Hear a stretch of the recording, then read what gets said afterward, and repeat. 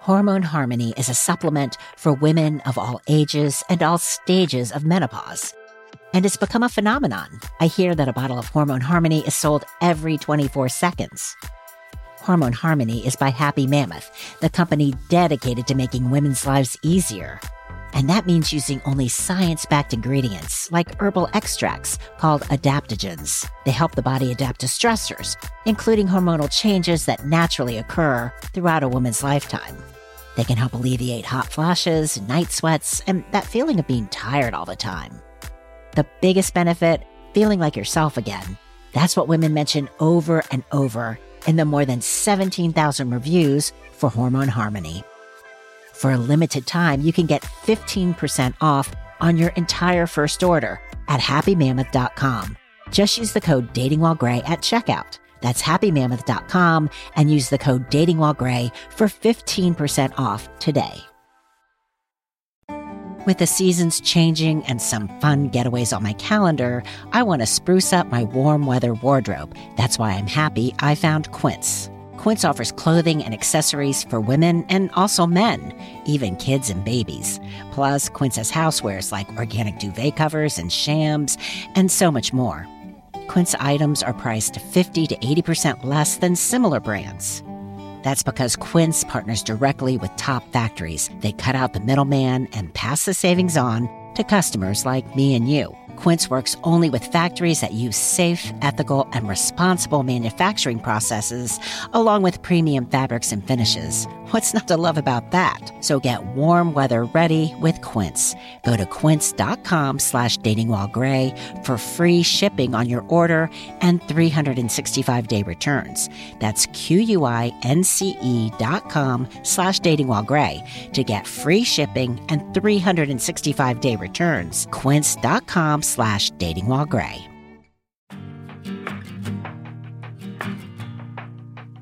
This is Dating While Gray, the grown-up's guide to love, sex, and relationships. I'm Laura Stassi. Maybe you're between romances, and that gap between the last one and the one yet to come is starting to feel too wide. Before deciding anyone is better than no one, let's talk about how to be single.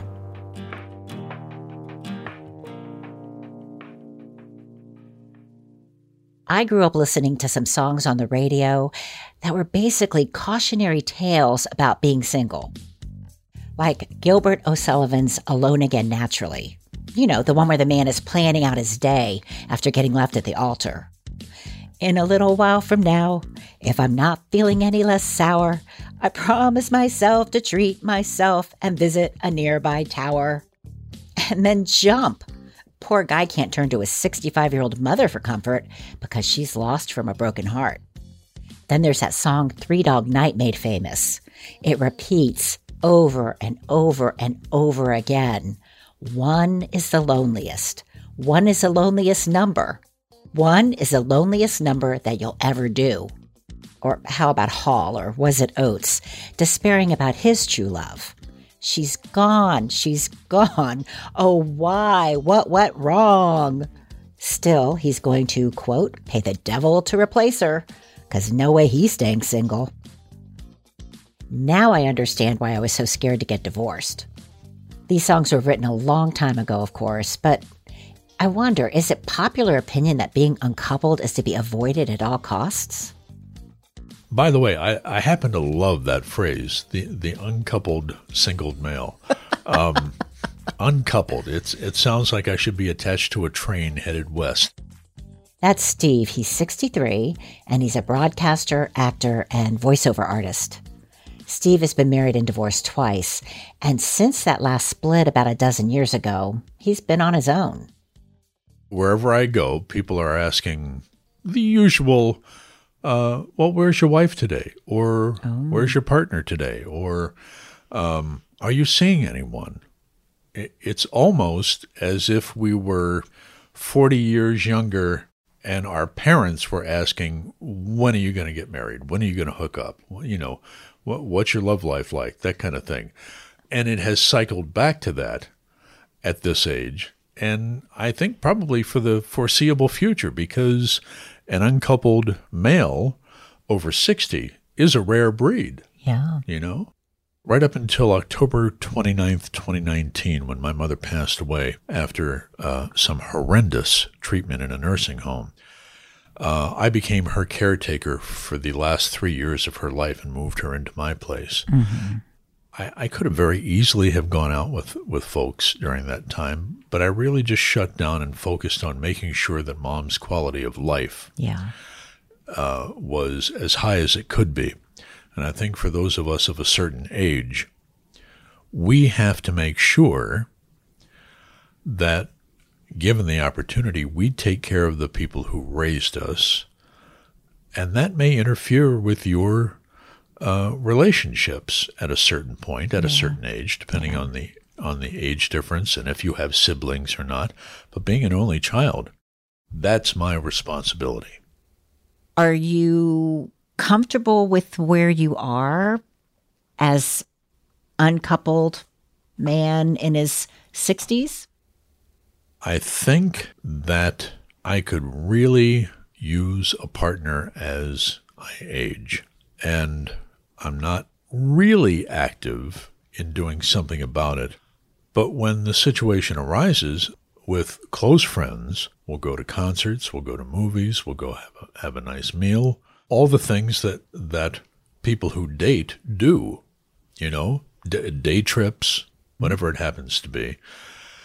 And I believe that at a certain point, you really do need support.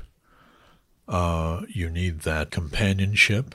I think there are very easily found statistics about the loneliness of seniors passing without anyone in their life. And you don't have children. I don't have any children. And it's particularly true during the pandemic age. Many are fearful to go outside the house or to go out and be social. I think it's very important to reach out to friends who may be single, uncoupled, who may be living alone for whatever reason, and just have a conversation with them. Mm-hmm. To just make sure that they know they are really not alone. They may live alone, but they have a lot of friends who care about them. And that I know for sure in my case. Okay, I was going to say you're speaking as a, people need to do this to them, but you are a them. Yeah, I am a them. So I'm recommending that people do that for me as well. Okay. Yeah. Some of the greatest conversations I have started from a simple text. Hey, how are you? What's up? What are you doing? There's a lot to be said about warming of the heart and raising the spirits when you're either on the receiving or giving end of that, Have you ever reached a point or a period that you can recall where you just felt overall negative emotions about being uncoupled, like desperate or depressed? Or Depression, absolutely. I know it hit immediately after the second wife was out of my life completely. And it happened in November of 2019 after Mom passed, because suddenly the house was empty. And for the next 7 or 8 months, I still had a beautiful little rescue beagle who helped me keep it together, quite frankly. But when he was gone in June of the following year, that house was really empty. So let me ask you this. Are you actively looking, and what are you looking for in a romantic partner? Breathing. Can sit up and speak. No, wait a minute. That's another beagle. Sit up and speak. Boy, that sounded so desperate, didn't it? Breathing. Wow. I do have some standards. They can have a little bit of a wheeze. I think what I'm looking for, I believe what I'm looking for, is someone who is a friend first, and then becomes a companion, a trusted companion. Sure. I think it goes to, as we do a little self-analysis here, I think it goes to a matter of trust, that I really need to know someone because of previous experiences, particularly with the second wife, where I would much rather know someone as a friend and have that turn into a real relationship than to be tossed into almost a setup relationship, if you can call it that, through one of those sites. I hear you. And quite frankly, I know there are people who need those sites or prefer those sites, and there are plenty of them. You're looking for a deeper connection. Yeah. Not necessarily, and when I say not that you can't find a deeper connection with someone you meet online, but you want the relationship to sort of build organically. Yes. As opposed to, here's some potential partners, pick one, get to know them, and see if there's any sparks. You might as well put mugshots up on a dartboard if you're going to do it that way, you know. Steve also told me that the night before we talked, he was supposed to have a date, but she bailed at the last minute, said something unavoidable had come up. Later, when Steve was scrolling through social media, he discovered that something unavoidable was another date. She not only canceled on him, she posted about who she did go out with. So tacky. Steve is striving to stay upbeat, but I think his aloneness may be starting to weigh on him a bit. Then there are some of us who are older and single and not thinking about dating at all. A friend of mine was like, you need to go someplace exotic and have a fling. And I'm like, no, Stella's not going to get her groove back. Thank you. That's television writer and producer Cheryl J. Anderson. We'll hear her story after the break.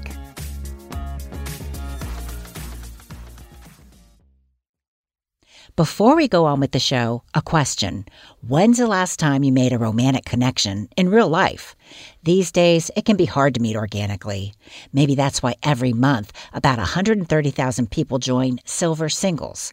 It's an online dating service for people like us, 50 and older. The platform is easy to navigate, and you can access it from your computer or your smartphone. You'll answer some questions to ensure the matchmaking technology delivers compatible partner suggestions.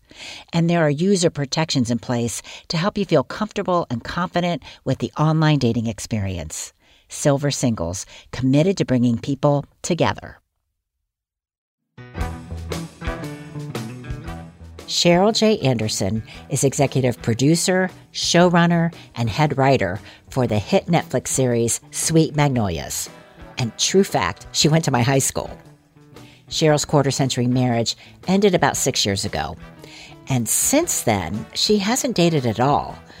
Instead, she's finding fulfillment through her career, her grown kids, her friends, and her faith. In terms of my career as a whole, I think the most important thing about my faith has been that it has sustained me, because it's a very challenging field. There are plenty of dry spells. We only talk about the mountaintops. We never talk about the valleys. And certainly my faith was instrumental in how I handled my divorce. It was more a personal thing between me and God. Have I done everything that I can possibly do? Can I walk away in good conscience? And the moment of clarity for me was that it was not about my breaking a vow. It was the fact that he had already broken his. I'm wondering, because for a lot of people who go through great divorces, women especially, it's like you're starting all over again because your kids are launched. Some of us may not have been working.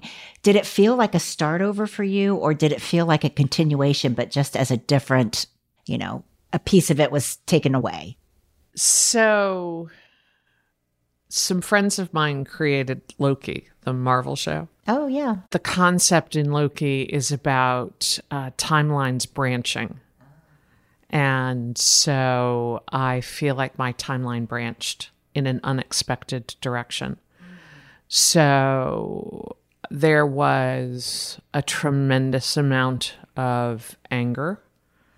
And I went I went through this phase where I kept telling the kids, I just want a t-shirt that says, get divorced, get therapy, change churches, because that's what I did. Oh. And the changing churches thing was actually about the church we had been going to getting too conservative for our liking, but it all kind of happened at the same time. So it became my answer for everything. Really? You're not happy? Get divorced, get therapy, change churches. But it was not fun to go through, certainly, but I do have a great therapist. I have fabulous kids who are with me now, who were with me in Atlanta for the show. The three of us have come through it well and whole. So I don't feel like I started over. I feel like my road took an unexpected turn, but I feel like I'm still on the path to where I'm meant to be. Yeah. No, I'm going to have to watch that because I love that image, because some people say, oh, it's just a new chapter. And I'm like, I feel like I threw away the whole book and started writing all of it. But I like the branching out imagery better. I think that's very suitable. Well, and I think part of what I realized in therapy was that I had been working to hold something together that was more broken than I wanted to admit. When Dan Paulson, who is the executive producer of Sweet Magnolias, came to me and said, I'm interested in talking to you about the possibility of adapting these books as a TV series, I looked at the books and I went back to Dan and I said, well, this is about a Southern woman whose marriage just blew up and her trying to find her way forward with her best friends and her kids. Pretty much where I am right this minute. So let's talk.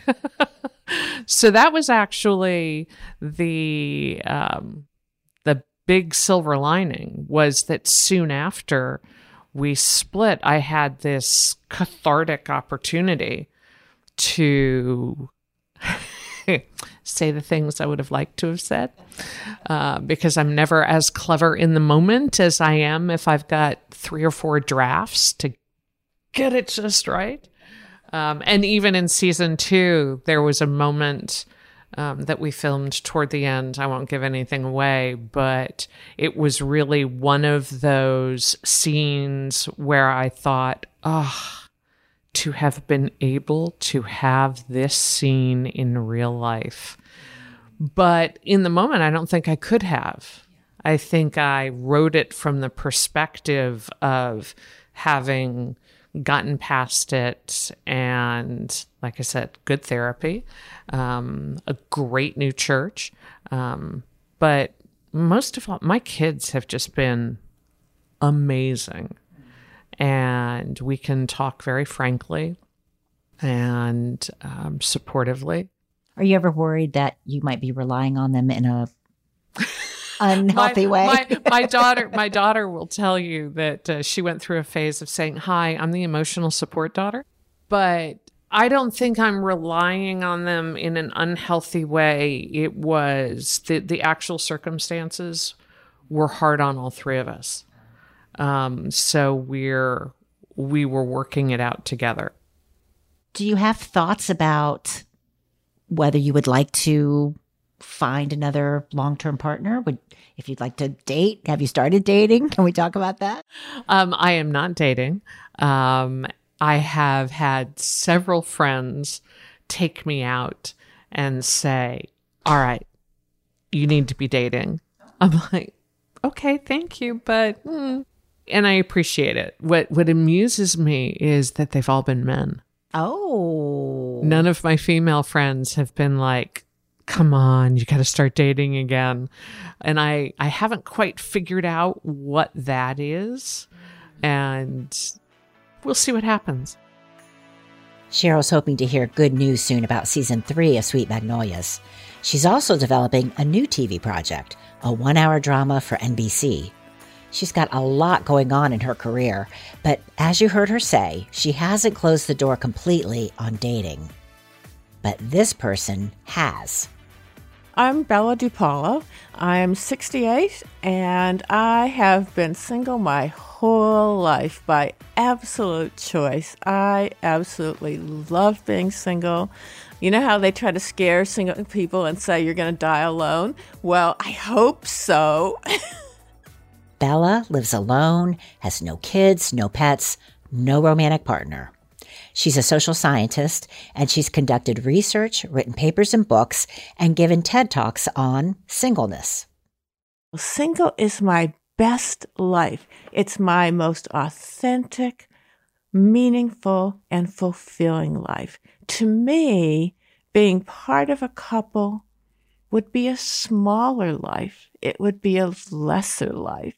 Now, I know that's not the standard way of thinking about things, right? But for people like me, it's single life that offers a whole wide world of opportunities. There are all sorts of ways in which single people are stereotyped, stigmatized, marginalized, discriminated against, and ignored, and I call that singleism. I look around and see all these people who were wanting to get married or coupled, and some of them seemed desperate about it. And that made me think that marriage was kind of like getting bitten by a bug. And I just had never gotten bitten yet. But if I waited long enough, I would get bitten.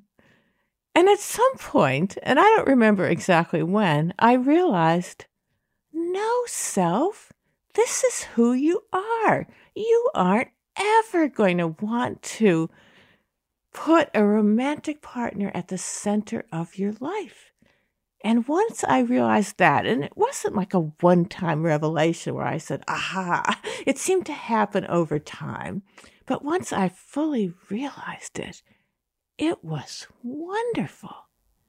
In fact, a few years ago, the Pew Research Center did this analysis, and they predicted that by the time today's young adults reach the age of 50, 25% of them, 1 out of 4, will have been single the whole time. I mean, can you imagine a cohort of 50-year-olds in which 1 out of 4 has never been married? I'm wondering if they mean single, like solo. In that study, they were looking at married or not married. But in more recent studies, they've been looking at people who are not married, not cohabiting, and do not have a serious romantic partner. And those numbers are also going up, up, up. So let's tackle some of the myths, okay, especially for older people. Yeah, sure. Especially during the pandemic, we heard so many. Oh my gosh! The social, the emotional, the physical benefits of being romantically partnered. Oh my gosh, that drove me crazy. And I went back to my single at heart people, asked them how they were doing, and they were doing great. I mean, they had some of the same challenges everyone did, but people who love being single love their solitude. They are great at being alone. And they are, especially the ones who live alone, they are really good at staying in touch with other people. And also, people who are single often have already nurtured the kinds of hobbies and interests and passions that they don't need another person for. They might be artistic, or they might, like I go out and walk almost every day in these spectacularly beautiful beaches or trails in Southern California. So I think a lot of that mythology, a lot of what got said about, the wonder of coupling during COVID. I mean, some of it was true. Some couples were very happy to be together and they got closer and all that, but some of them were ready to tear each other's. Yeah, I mean. It sounds like anecdotally, you've spoken with people and being solo is, they were happy, as happy as anybody else could be during the pandemic. But have you... Right. The single at heart, the people who love being single. Yeah. But have you come across any studies or done research to counteract? Like I remember reading something that it was along the lines of people who are coupled do better after, heart surgery or something along those lines. Those studies drive me crazy. Okay, so those are cheater studies. Cheater studies. They are cheater studies. The people who do them are cheating. Let me give you an example. So they'll say, let's just take overall health. They'll say, people who are married are healthier than people who are single. Well, what they are doing is taking out of the marriage group anyone who got married, hated it, and got divorced. Those people aren't doing better. And people who stay single typically do just as well as the people who are currently married. Now, what you really need to do, see, what people are trying to say when they say, single married people do better after heart surgery, or married people are healthier, what they're really trying to say to single people is, you aren't healthy because you're single. And if you got married, you would be healthier. So you can't make that statement with those cheater studies. What you need to do is follow the same people over the course of their lives and see how they change when they go from being single to moving in with someone or getting married. And guess what? They do not get healthier. And in fact, in one of the biggest, most sophisticated studies, which I wrote about for the New York Times, they actually get less healthy after they were married than they were when they were single. Same thing for happiness. Now, for happiness, there's a little glitch in it, because when people first marry, they do feel a little bit happier, but then they go back to being as happy or as unhappy as they were when they were single. And that little bit of that little honeymoon effect where you have a big wedding and a party and you go to a honeymoon and it's all so exciting, that only happens for people who get married and stay married. The people who get married and are headed for divorce, and we know this because these studies go on for decades. They follow the same people for years and years and years. So the ones who went on to get divorced, they were already getting a little bit less happy instead of happier as the day of their wedding approached. Why do you think there is a deeply invested worldview that we all need to couple up? Yeah, well, look at what it offers. It's amazing. So this mythology, this ideology says, find that one person, commit to that one person, and all of your wishes will come true. Your whole life will come together. You'll live happily ever after. You'll be healthier. You'll live longer. You will be a morally superior person to those single people. And you don't have any more decisions to make. Everything's done. You know what to do. Like, all right, you married this person. Now you have your co-financial partner, your vacation planner, your best friend, your sex partner, it's the person you're going to have kids with if you have kids. It's like, okay, you've made this one decision and everything is set. I mean, that's compelling. It sounds, a lot of people would be invested in that. Even single people look at that and say, that sounds pretty good. Never mind that it's all bogus. Let me tell you about a great study.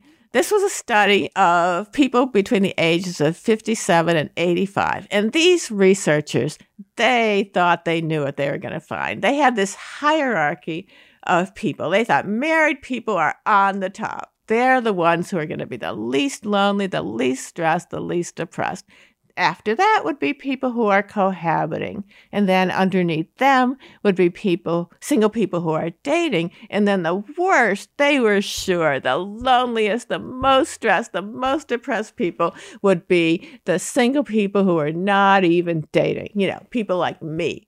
And guess what they found? For the women, there were no differences at all. Those married people who were supposed to be better than me, they were no less stressed. They were no less lonely. They were no less depressed.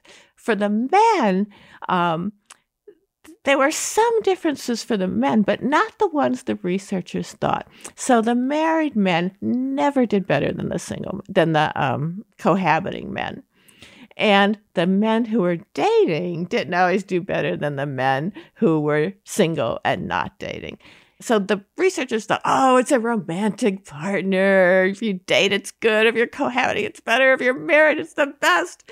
Instead, what they found was what really mattered was if you had people in your life, friends, family members that you could talk to if you needed to, that would be there to help you if you needed to.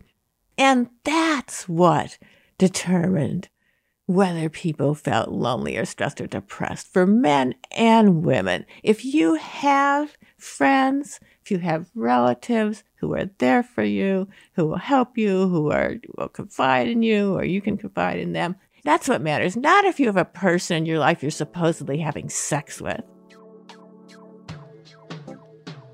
Speaking of sex, I did ask Bella if physical intimacy was important to her. She didn't answer, and that's her prerogative. She did say my question assumed that married people were having sex, but I wasn't trying to make that comparison. If there's one thing I've learned since doing this podcast, it's to never assume anything. What I meant was that for some of us who are uncoupled, sexual intimacy might be a missing element in an otherwise happy and fulfilling life. And for me, if I'm being honest, it also would be really nice to have an automatic +1 for special occasions. Still, I'm comfortable being on my own, and I'm lucky to have a job I love and a strong support system. Kids, siblings, friends. I wouldn't want to trade being solo for any partnership that wasn't equally satisfying on every level. Good thing I've learned to be patient, because I do want the best of both worlds.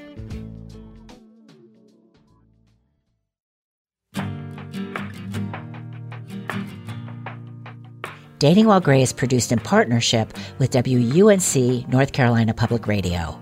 Our producer is Morgan Givens. Charlie Shelton Ormond is our editor. Lindsay Foster Thomas is WUNC's Director of Content, and Jenny Lawson is our audio engineer. Katie Barron edits our e-newsletter. I'm Laura Stassi. If you have a question or a comment, email datingwhilegray@WUNC.org. And now you can also leave me a voicemail. Go to datingwhilegray.com and at the top right, click on Talk to Us. I'd love to hear from you. And thanks for listening.